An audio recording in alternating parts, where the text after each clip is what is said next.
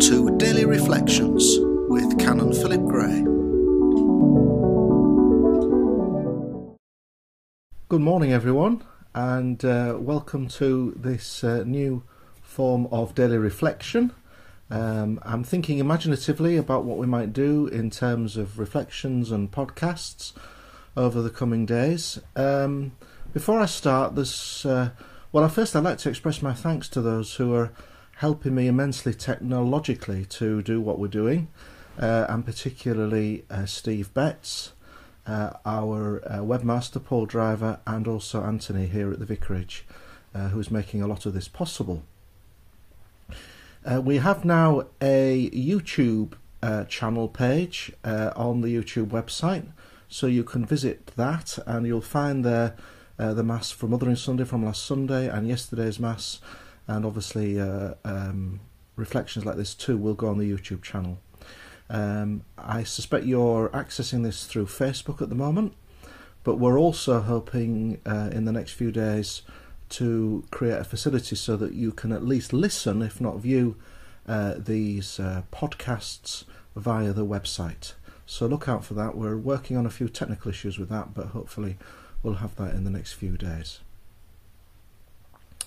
So here's the reflection for today, which is the 26th of March. Let us pray.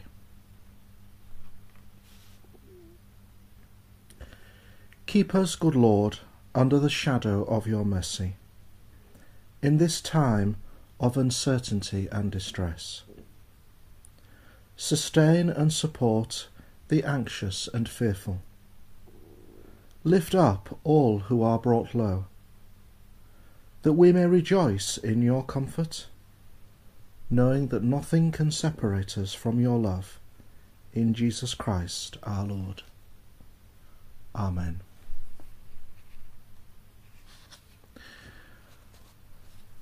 The Gospel according to St. Mark, chapter 2, verses 1 to 12.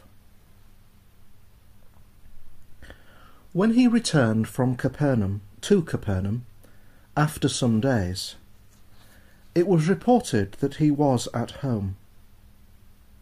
So many gathered around that there was no longer room for them, not even in the front of the door, and he was speaking the word to them.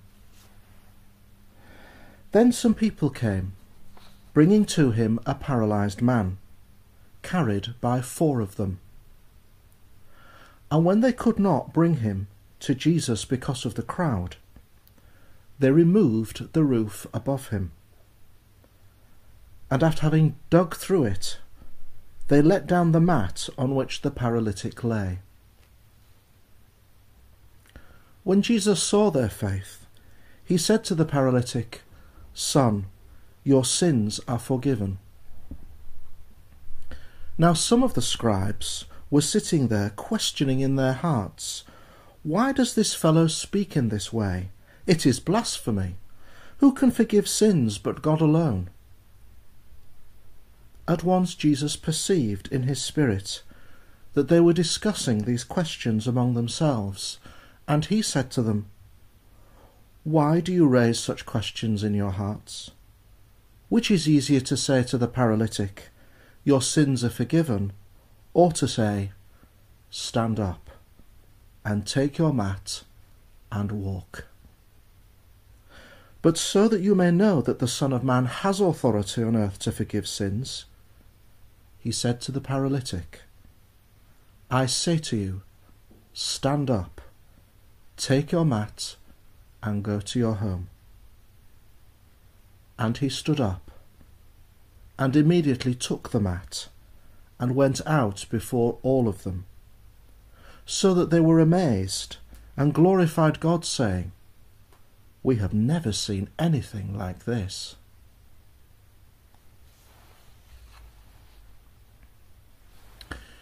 Many years ago, I was using this text when leading a confirmation group for adults, most of whom were new to the Christian faith or to the church. It was a very diverse group in ages and background. I invited the group to reflect and talk about what can paralyse our lives. Many different potential forms of paralysis were proffered: grief, sickness, addiction, poverty, broken relationships, injury, be it physical or emotional, disability, unemployment, a previous traumatic experience. We had a very young man in the group. He suddenly blurted out to us all, "Oh, I thought he was..." He used the vernacular for someone inebriated on a night out. This was what the word paralytic meant to him. It was both funny and revelatory at the same time. However, it was indeed as an authentic contribution as any other in interpreting Jesus' encounter with the paralytic. Our lives are uniquely paralysed at present. For nearly all of us, our normal daily activities have ceased. Many aspects of the life of our nation and the wider world are paralysed too because of COVID-19. Be it aviation, many people's employment, or even things as simple as going to the shops or to church, we suddenly find ourselves in a strange suspension or liminality. Then there is the unmeasurable damage this may be doing to the mental and emotional well-being of us all. Fear, isolation, loss of self-worth and the like can instigate different forms of paralysis within and without. St. Mark appears to bring at least two distinct perspectives to the way he tells this story. The first is that, within his Gospel, it begins a series of stories about the conflict his ministry brings with the religious leaders of his day. Secondly, as St. Mark so often does, he links different stories together, and immediately before this account of Jesus healing the paralytic, he has given us the story of Jesus healing a leper. The leper was excluded from normal life because of his disease. The paralytic is shut off because of his paralysis, though we're never told its cause or causes. It is this latter aspect which makes the biblical scene so potentially redolent for us today. There was no way that the paralytic could get to Jesus without the help of his friends. Their role in this healing and transformation is vital. When our lives are paralysed, we need each other. The symbolism of the actions of the paralytic's friends can easily pass us by as we read or hear the story.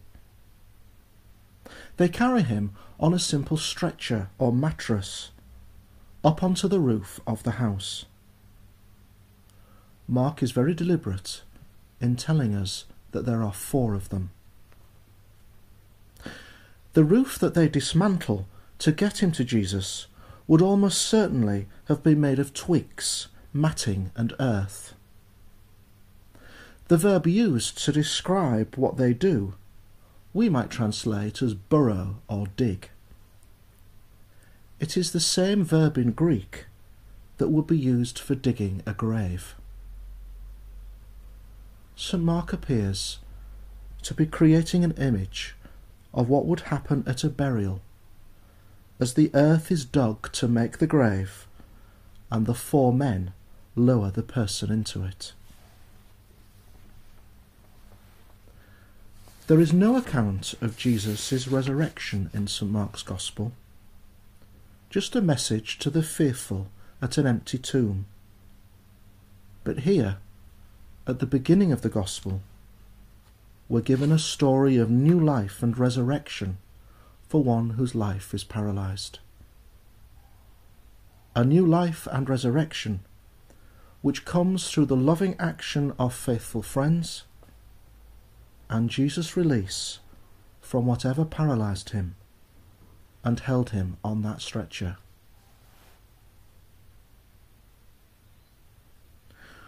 We are experiencing new forms of paralysis in these unprecedented days, and it is difficult and distressing. These may well exacerbate our existing paralyses, be they physical, mental, or emotional. We need our friends. We are called to reach out to others. The need is mutual and reciprocal. Our faith, though, can be transformational in this too. Just as the action of friends enabled the paralytic to break into that house, so the kindness and thoughtfulness of others, combined with our own faith, can enable us to know the presence of the risen Lord in our own homes. In the same way, we can encounter him in his love, forgiveness, and hope. Just as we know that this national paralysis will not be forever, and we look forward to finding life again in all its fullness, so our faith in Christ holds out to us the same hope of healing and salvation. He seeks our freedom and liberation from all that confines our lives, and offers whatever love, forgiveness, or grace that we may need. Finally today, along with our nation, we hold in our thoughts and prayers all who stand on the front line of the ministry of healing. As many of you know, my father died last year after living with cancer for a good number of years. The care he received from the nurses of our National Health Service was exemplary.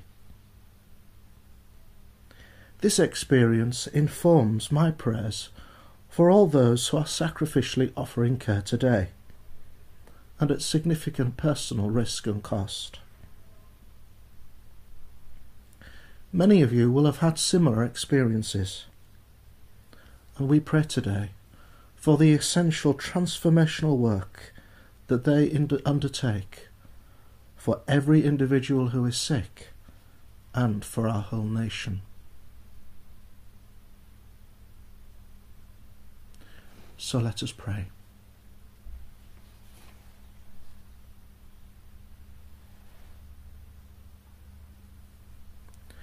Gracious God, give skill, sympathy and resilience to all who are caring for the sick, and your wisdom to those who are searching for a cure. Strengthen them with your Spirit, that through their work many will be restored to health, through Jesus Christ our Lord. Amen. God of compassion, be close to all those who are ill, afraid, or in isolation. In their loneliness be their consolation. In their anxiety be their hope. In their darkness be their light. Through him who suffered alone on the cross, but reigns with you in glory, Jesus Christ our Lord. Amen. God, who raised from the death of sin, raise you too to new life in Christ. May he keep you from falling and set you in the presence of his glory. And the blessing of God Almighty, the Father, the Son, and the Holy Spirit be upon you today and always. Amen.